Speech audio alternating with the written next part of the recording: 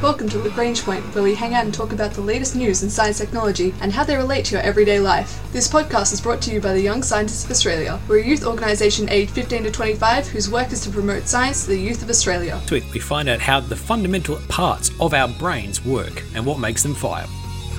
Now, neurons are one of the key cells inside our brain, and they do most of the heavy lifting for all of the things that get you to being here today. But how do they work? How can we get a better understanding of them, and what can we do to help treat neurological diseases which damage their function?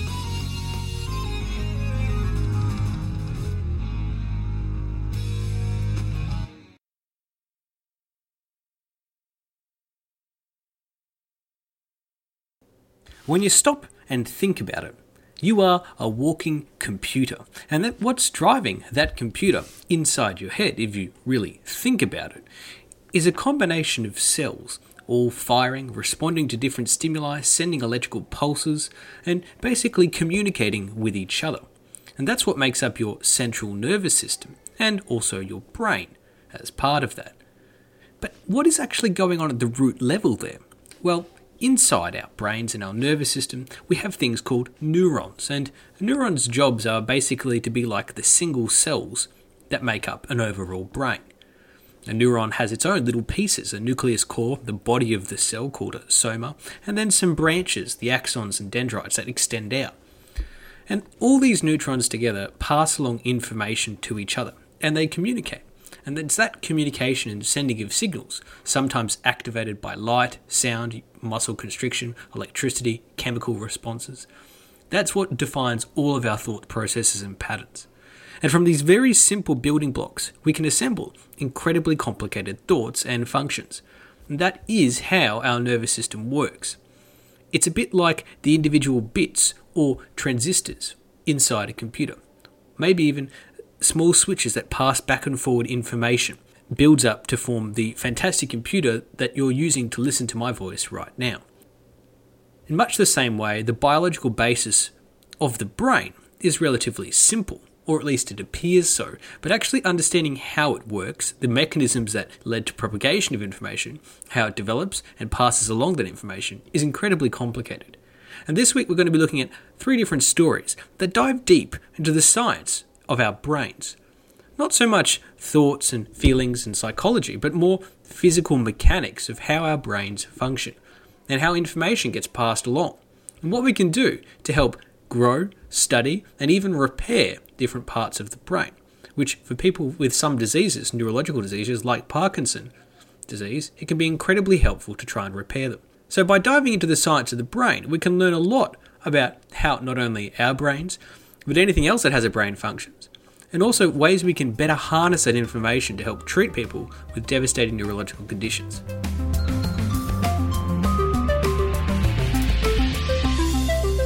The best way to truly understand something is to take it apart, understand how each little piece works, put it back together again, and therefore you can learn a lot more about the bigger picture. And that's what researchers at the Institute of Industrial Science at the University of Tokyo have been doing. They've been pulling apart the brain cells, or rather neurons, down to a fundamental level and trying to study them on their own, to hopefully give us an insight into how these neurological connections work inside our minds. But to do that first, you have to go down to a really basic level. Individual neurons talking to each other.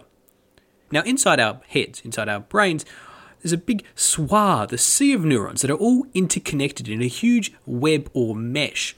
If you imagine or have seen any visuals of brains with neurons all linked together in a big messy spiderweb type situation with flashes and pulses of the synapses transmitting information between them. That is basically what's going on inside our brain. The problem is, if you want to try and study how a neuron interacts with other neurons, that's incredibly difficult. Trying to trace through a spiderweb is incredibly hard. Now, when we grow neurons in a lab, in vitro, or basically in a test tube or petri dish, it's very difficult to get them to not form that incredibly complicated spiderweb of neuron interconnection. All the axons and dendrites of each neuron, the neuron itself has a soma, the cell body, which is the core of it where the nucleus lives. And then branching out from it are these dendrites and axons. And those dendrites and axons are how they branch out to each other, connect and send information. But the problem is, if you want to study just one and look at a single information pathway or exchange, it's incredibly, incredibly difficult to do naturally, because naturally they just grow in this complicated web. So what do?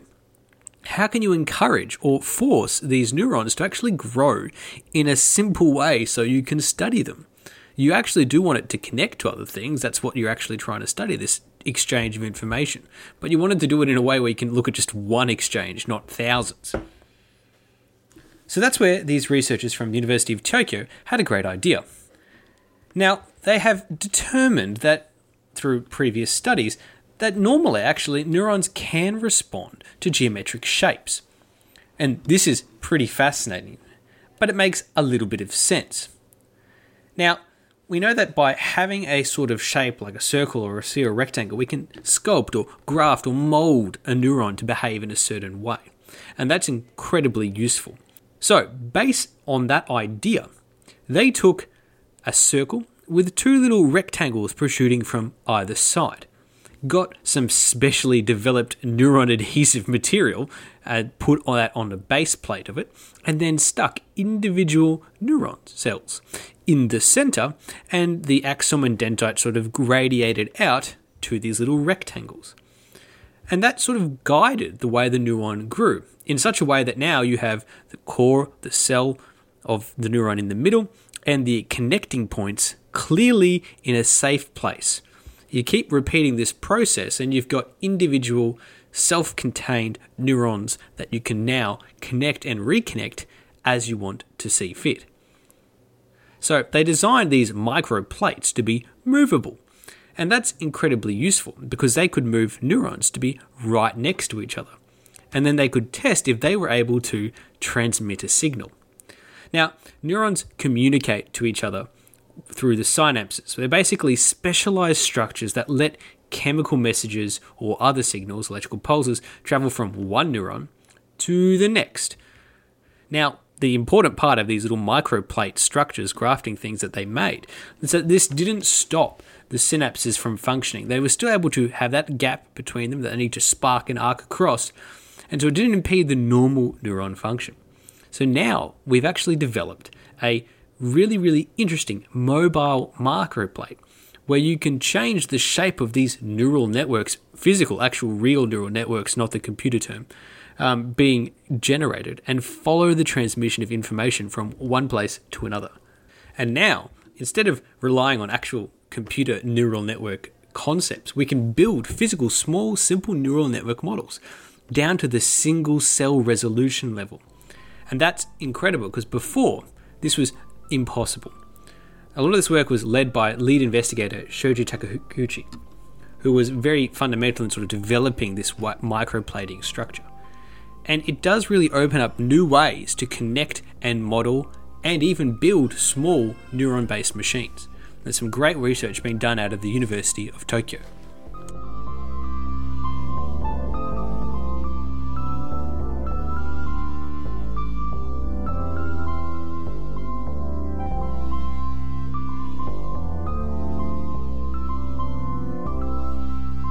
We're going to turn from Japan to one of the most venerable universities in the world, in Europe at least, King's College in London.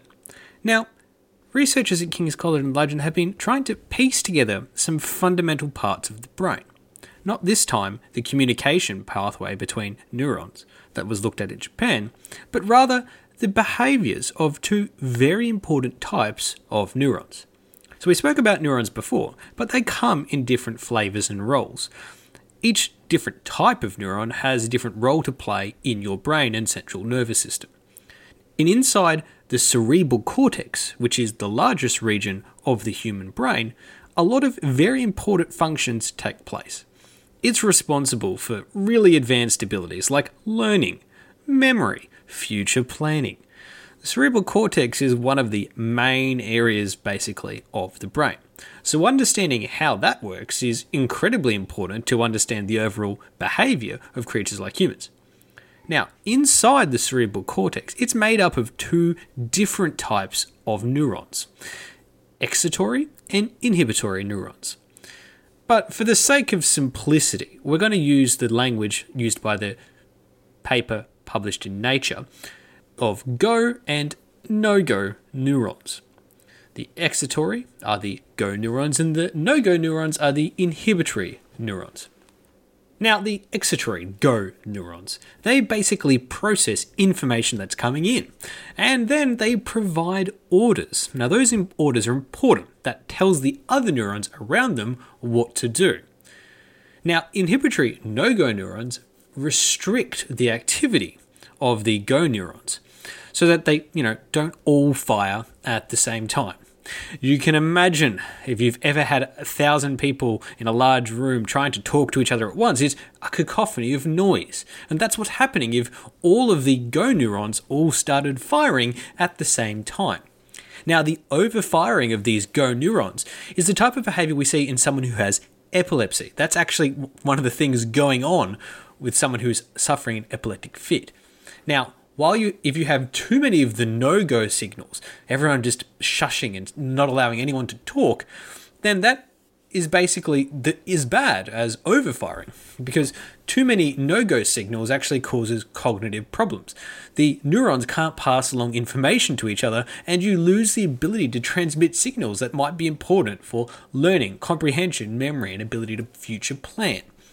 So striking the balance between number of go signals and no-go signals is incredibly important. And that's what these researchers from King's College in London have been trying to study. Now, they were working under Professor Oscar Marin from the Centre of Development of Neurological Biology at the Institute of Psychiatry, Psychology and Neuroscience, IOPPN. And what they were trying to do is study the balance between go and no-go neurons in the brains of mice, the developing brains of mice. Now, what we found through other studies is that the ratio of these two cell types is actually pretty similar between mammals. So that's why mice trials are actually incredibly useful and can apply to humans in this aspect. Now, one of the reasons why human brains have been able to be built and expand and grow is through this beautiful mechanism of signals between the go and no-go parts of our brains in our cerebral cortex. So by understanding the behavior of these different neuron types in our cerebral cortex, we can learn how mammals have evolved this complex thinking process and how humans have expanded on it.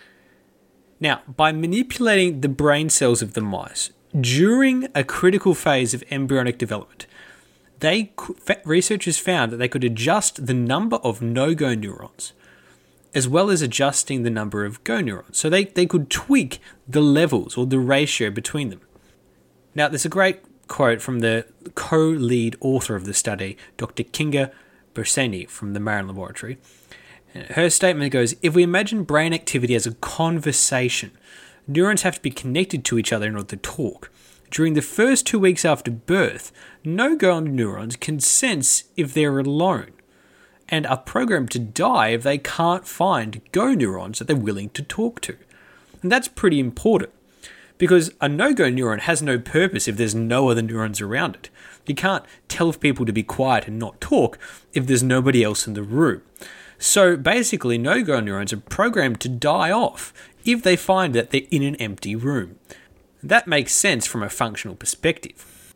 But these go neurons, they can save their no-go cousins from death by blocking the function of a certain protein called PTEN.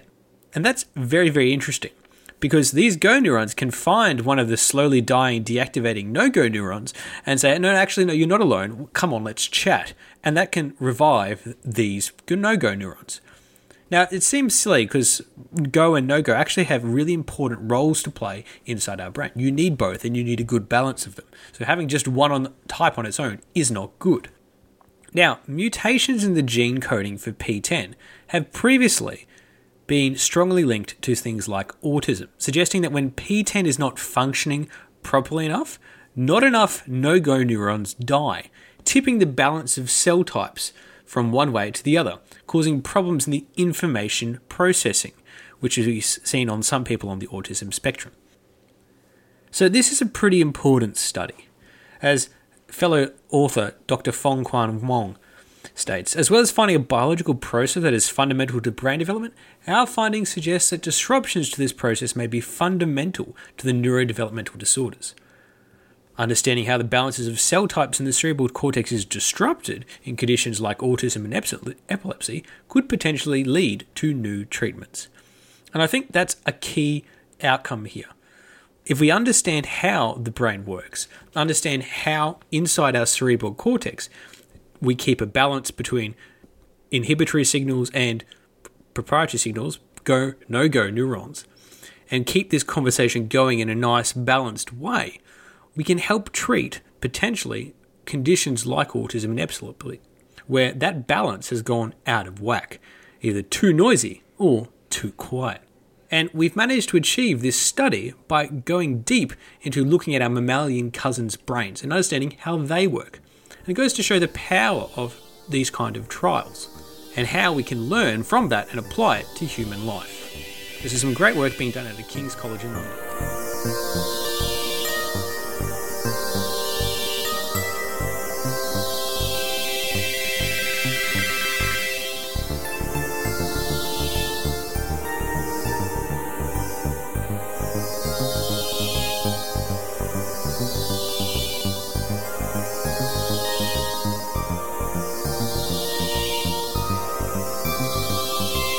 If you suffer from a neurological condition like Parkinson's disease, one of the treatments that we've had for over 25 years is called deep brain stimulation. This is basically where we go in and start, through the use of an electrode, a thin wire into the brain, pulsing electricity through into a region of the brain called the basal ganglia, basically to help treat the symptoms of Parkinson's. And this firing of these neurons manually, basically, is really, really useful to help treat it. But the problem is, it can lead to unwanted side effects and requires constant tweaking and reprogramming by a trained clinician. Now, a new bit of research out of the University of California, San Francisco, and published in the Journal of Neuroengineering, describes a new type of device, which was trialled on 2 patients with Parkinson's. And basically, they received a fully implanted, so not requiring external programming anymore, one that basically lives inside the brain fully. And it has a same type of deep brain stimulation thing, but where it differs from traditional devices is that it monitors and modulates the brain activity. Basically, it senses using a small electrode implanted in the primary motor cortex, which is the part of the brain that defines movement, and then uses signals from this electrode, feeds it into a small computer program embedded inside the device, and determines whether or not they actually need to stimulate the brain. So instead of just firing all the time or with some preset pattern, it actually watches and looks for things going on inside other areas of the brain. It says, no, actually, it's not quite working right. I just need to give it a little kick now. And so they taught the program to recognize a pattern of brain activity, which is typically associated with dyskinesia, which is basically uncontrolled movements that are one of the side effects of deep brain stimulation in Parkinson's disease. And they used it to basically guide the brain back to normal brain activity. So you don't end up with these random movements, which is one of the unfortunate aspects of Parkinson's and some Parkinson treatments. Now, the short-term study wasn't that long. It was mostly to check if this idea was feasible, to see if you could use it to help people overcome movement impediments with Parkinson's. But it was actually reasonably effective. Now, because it's not firing the entire time, it's actually not using very much power. It saves about 40% compared to the normal electrode methods, and it only fires over short periods of time. It's a good first step, and hopefully treatments like this will help people into the future with targeted and responsive methods to help treat neurological diseases caused by misfirings of neurons. This is some great research being done out of the University of California, San Francisco. This has been the Young Scientists of Australia's podcast, Lagrange Point. From making the right balance between go and no-go signals to making sure we understand just how a single pathway of neuron communication goes, we found out a lot about how the brain works and what we can do to help improve it. Our ending theme was composed by Audionautics. Head to ysa.org.au for more information about the Young Scientists of Australia.